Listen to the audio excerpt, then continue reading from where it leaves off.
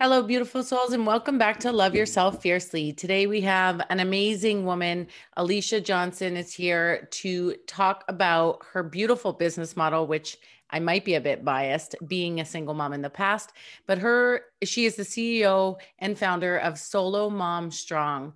Welcome, Alicia. I'm so excited to have you. Thank you for having me. I'm super excited. So tell us, I gave just a Coles Notes version there, but tell us a little bit about your business and who you serve and your mission. So, my business is centered around supporting single moms. Being a single mom for uh, almost 15 years now, it's super close to my heart. So, helping them to get out of that overwhelm and being stuck in the mom guilt because being a single parent is not like okay in society for the most part. And so after, doing health and fitness for a while, this became more of a passion to help moms kind of get out of that place that I wish I would have had somebody years ago to help me get out of. Yeah, I think that's why I think that's why I love it so much because when I found myself as a single mom and trying to, I'm a bit of a strong personality, so I was like dead set against becoming quote unquote the stereotype, right? Everybody Mhm. assumes that just because you're young and just because you're single mom that you won't be successful, you'll go through the struggle. But I think the part that I love the most is that you teach single moms to embrace their power, right? And get out of those expected roles of overwhelm, the expected roles of stretched thin and burnt out. And yes, as a solo parent home, those things are bound to happen. But I love that you're empowering them to take control of their lives and put themselves first. And also by doing that, teaching their babies a better way. So I commend you for that. I love what you do. Thank you. Yeah, and the other part of that is teaching them that it's okay to be a single parent. Mhm. Don't need that partner to make your life and your family complete. Absolutely. Absolutely. I think there's just so much out there that says the complete opposite of that. And instead of empowering women to be strong and capable and live their best life independently, society raises little girls to believe that without a husband or a partner, they are incomplete. So I love that. I love that. I love that. Um, Tell us a bit of your story about how and when you decided that self-love had to be at the forefront of all that you do. Mm. It came because, like I mentioned earlier, I was doing a health and fitness business for, oh gosh, close to 4 years. And like through a lot of that, it was self care, but the self love still wasn't strong. Like I was so focused on just the physical taking care of myself through that time. And there just felt like there was something missing. And I started into personal development and recognizing that, wait, there is something really big that I'm missing Mhm. of this. And it came down to be self love and that self worth and really looking at the inner part versus just the physical health part. Like that is only one, part of making us whole and Mhm. happy. Yeah, I love that. And so starting on that, and it really opened up a whole nother world for me personally, but then it's carried over into my business because I think, especially as women, we neglect that a lot because we pour into everybody else. And so, really recognizing that pouring into myself and loving myself first is really the most important thing for me to be able to teach that to myself and my girls. Mhm. Absolutely. Absolutely. I think you nailed it on the head right there when you said that, taking care of yourself, that physical piece is only one part. I think that mind, body, and soul combined self-care acts of self-care for your body, for your mind, and for your soul makes it complete. And through all of those things, what you're saying is what I believe to be true, is that's really when we can start to unlock, our core wounds and really start to identify where we've neglected our own self-love and where we have pain tied to our self-worth, and start to do the work. And then it becomes from the inside out. Yes. And that is such a huge piece. And I too, I'm sure you and I have said this before, but I too started in the health and fitness business. And it was like a game changer for me, because it was probably the first time in my life, I was also a single parent at that time, that I had been introduced to personal development. And I had also carved out the space for the first time in 4 years of parenthood to take care of my body and to take care of myself and put myself first. And I think the common theme for everybody who has this same story, which I love, by the way, is that what we recognized through that journey was that taking care of ourselves was really, really the missing link to taking care of our kids. Mm-hmm. Right? Really. When we show up for ourselves first, when we fill our cups first, we overflow into them. And yeah, I think it's amazing that you've taken everything that you've learned and embodied it in your business, as have I, because those beginning phases really did set the foundation, at least for me, on what it is that I want to teach women in this world. Mm-hmm. That brings up something I actually kind of recognized recently that is kind of it goes to this self-love and self-worth topic in a little bit different way. Because there was a situation with a toddler being super, super just, we call it defiant, but mm-hmm. I was looking at it and recognizing as toddlers, like they don't necessarily recognize that things are wrong and like we shouldn't do certain things because they don't have that societal influence. Mm-hmm. And so instead of looking at them just being defiant, they're simply stating how they feel and standing up for what they want.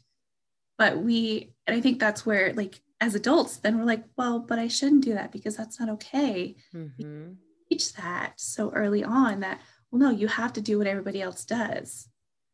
But it's toddlers, so like, well, I don't want to. Yeah. You're absolutely right. It's so true that, I've done it. I think every parent's done it. We very quickly, as our kids start to become little people, we are very strict on what's appropriate, quote unquote, and what's not. And some of that is about safety and some of that is about structure. But a lot of it is really just us falling in the trap of we shouldn't act that way. Mm-hmm. Mm-hmm. But to speak to what you're saying is, why shouldn't we ask for what we want? Why shouldn't we be firm in what feels right for us?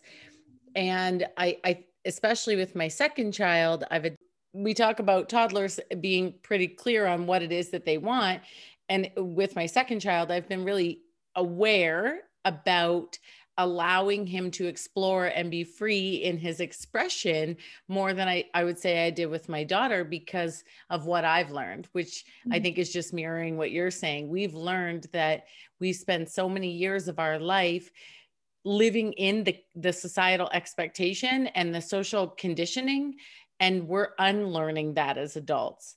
So I've been really cognizant this time around to allow that exploration and really make safety a priority in terms of the rules, right? Mm-hmm. In hopes to break the cycle. Yeah, that's so big. It's so much harder to unlearn it as an adult. Yeah, absolutely. Speaking of unlearning, tell me a little bit about maybe just one thing that really stands out for you along your journey that you think has been fundamental in your growth in terms of the unlearning? Mm. I would say probably the one that stands out the most, partly because I've had the most conversations, probably some of the hardest conversations around it too. And I mentioned it earlier, and this is why I teach it now, is the social norm of family structure. Mm. Like I mean, my parents have been married for 40 plus years, so they're very set in that two parent structured household. And that's how their families were. And, you know, it's such a generational thing for them. But recognizing and unlearning that, like, at least for me, that is not what makes me happy and complete. And it led to finally a conversation with my dad of telling him, I don't plan on getting married right now. Like, Mm-hmm.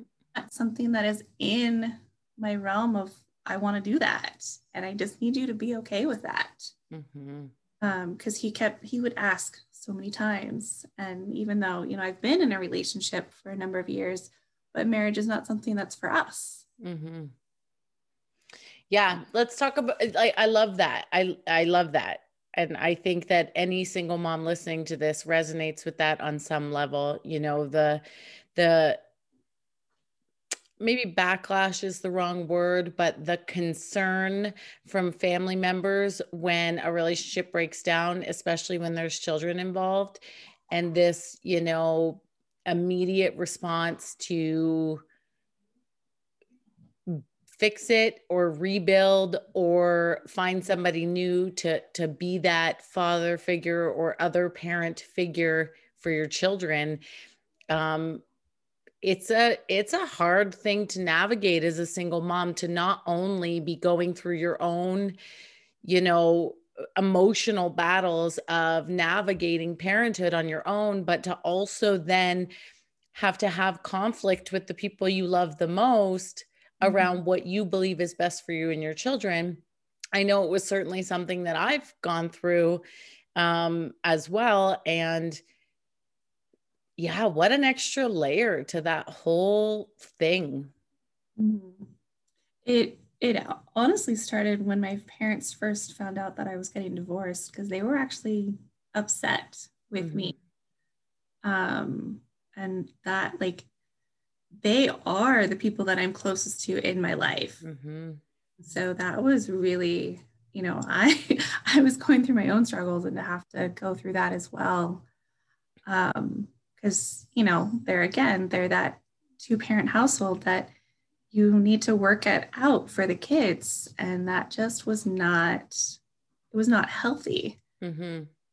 It actually led to a really, like, it still gets me emotional when I think about it because I left because of the emotional and mental abuse that I was going through.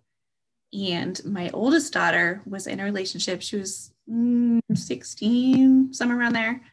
And it started out fine, but then he started getting super controlling. But because she had seen what I went through and what I did, she broke up the relationship saying, this is not for me. I do not Mm-hmm. be treated that way. how How much of a full circle moment was that for you to solidify that you knew that you did what was right for your girls, that you made that decision every every day, so that you know that they're strong enough to do this and stand up for themselves? And what a powerful moment as a mom. That's Yeah. amazing.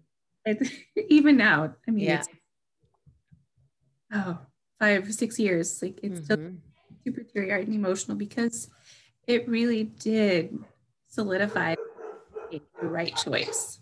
Yeah. And I think that's, you know, not everyone's going to agree with what we're saying on this episode, and that's okay, to each their own. But Mhm. I happen to very much agree with you there, that when you know in your heart that something isn't right, that we have a responsibility to put what we need first so that we can then empower our children to stand up for themselves. Mm-hmm. It's the same as when we were talking about that unlearning piece. And I said I was trying to do it differently with my second. It's that same principle that the more we know, the better we can do. And the better we can do, the better off they are. And this podcast is about inspiring and empowering women to stand up for what they want, to put their self-love at the forefront. And your story is truly, truly the epitome of that, because it's okay to do things your way. It's okay to raise your kids on your own. And the most important part for me is that you were strong enough to say, this is not right for me. And you were young at the time. You were quite young when you left, and to do that young and on your own and be firm in your belief and not waver. I mean, I commend you. Really, I do. It definitely can't say I didn't waver, because it took me 2 years to finally leave. Because I had never, prior to that, I had never lived alone. I went from living with my parents to living with my husband and having kids. So to, say I'm going to be living in my own place and financially taking care of it, doing everything, was the scariest thing in my life at that point. But I had 2 girls that I had to show, what was truly best for all of us. Yeah. Yep. And to show them that what feels right for them is the most important thing always. And I love that you're seeing the fruits of that labor now as your girls are older. It's been incredible. And my other one, like, they're both in college now, and I laugh and joke that I have no idea how they turned out as good as they did. But then I look back at all the things that I taught them and the independence that I instilled with them, some of it out of necessity, but also, out of recognizing the need for it from a young age. It has given them the skills and the confidence to be able to do those things. They're off at college. They're not staying, like, they wanted to, take that next step and explore somewhere else. Whereas I feel like kids who don't necessarily get that encouragement to be independent and strong, like, they don't feel safe doing that kind of thing. Yeah. Confidence is, I think you're absolutely right. There's a different level to out of necessity in some ways, but also, just the seeing and learning and modeling of the behavior that they have in their home all the time, that the adult behavior in the home all the time, they become these strong little people who are fearless. And to relate this back to the podcast, so many of us are unlearning all of the patterning so we can become that. And also, so many of us are entrepreneurs, and to instill that piece in our kids too, I think is so powerful, to give them the belief system that they don't have to live in societal confines, right? They can have the family structure that feels right for them. They can make the post-secondary decisions that feel right for them. They can make the, lifelong decisions of how they choose to live fearlessly and confidently, because we're modeling that for them. And I think that is, I think at the end of our lives, if we do nothing else from this day forward, we would be happy with what we provided. Definitely. Okay. Tell us a little bit about limiting beliefs, because this is a topic that not everybody, or that nobody gets out of here without answering. What limiting belief still comes up for you when you are navigating into an up level, or you're starting something new or doing something scary? And how do you rewrite the narrative to combat that limiting belief now versus when you first started to address them? My biggest one is that I've done a lot of work on, but it still comes up, especially, I mean, even as recent as, yes, Thursday, Thanksgiving, is being successful at what I'm trying to do. So getting whatever goal it is to get through the struggles to get to that. Mm-hmm. And I know, years ago, like I would just be like, well, I can't do it, so I'm not even going to try. And now, when that limiting belief comes up, I'll acknowledge it. Like that's the first thing that I've recognized I need to do is recognize that, okay, yeah, I get that that's coming up and that's okay. Mm-hmm. But then also recognizing that everything that I have gone through up to this point, I've made it through. I had no idea how I was going to be a single parent, and I did it, and I have been very successful at it. Mm-hmm. I've, lost jobs and been like, I don't know how I'm going to make it, but I did. So, like, there's so many things that I have, not been sure about, but I have made it. Mm-hmm. So, shifting that when that limiting belief does come up, really quickly now, it brings me back to, well, I can do what I really want to do if I put my mind to it. Yeah, absolutely. Just reminding yourself of everything that you've done in your life that felt scary or hard, Mm-hmm. right? That I don't know how this is going to happen. And then just figuring it out, just doing the damn thing to get to where you want to go, right? It's so true. It's so true because I can't tell you how many of my clients talk about the how. They get stuck in the how, right? I don't know how I'm going to do that. That doesn't feel possible. It feels so far-fetched. And I always ground them into that same thing. Well, what have you done in your life up until this point that at one point you didn't know how to do?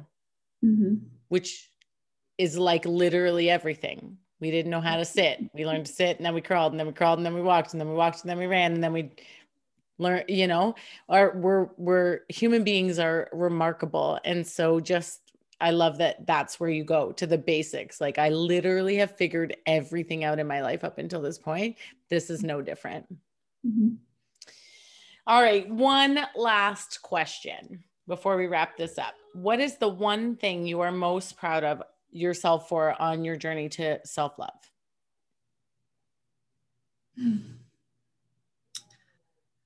Getting to the point where I can now literally look myself in the mirror and say that I am successful and amazing and beautiful, and I don't care what anybody else thinks. Mm-hmm. It's part of why I share some of the things that I do now, because if somebody doesn't like it, well, then that's okay. Yep. I love that. I love that so much. That's going to resonate with so many of my listeners. Just getting to that place where you are enough, worthy and enough, just as you are in this very moment, simply because you are you. I love it. That is like the end goal for all of us. If my audience wants more of what you have, and I'm sure they will, tell us what you have coming up, in the new year or what's going on now and where they can find you on the social medias. So I am currently in the process of doing a round of my signature Supermom Syndrome Solution program. It'll be the last one for 2020, but I'll be for sure doing another one early 21 because I love this program. Like I can't say enough about it because it really, the goal of this program is to, one, create more time, which every mom needs more time. Yep. Two, get rid of some of the stress in your life because we all have enough stress. Yep. And bring more joy into your life because we all need more joy. I love that so much. That's so great. And that's the Supermom Syndrome. What is it? Supermom Syndrome Solution. Perfect. And I know that you love IG as much as I do, but is that your favorite platform for people to find you?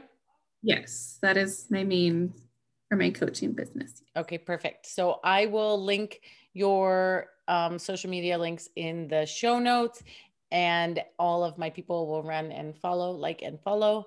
And for those who got to the end of this episode, thank you so much today for taking time out of your day to put your self-love at the forefront of all that you do, grow and evolve, and just take a minute for yourself. I really appreciate you being here, and I can't wait to see you on the next one.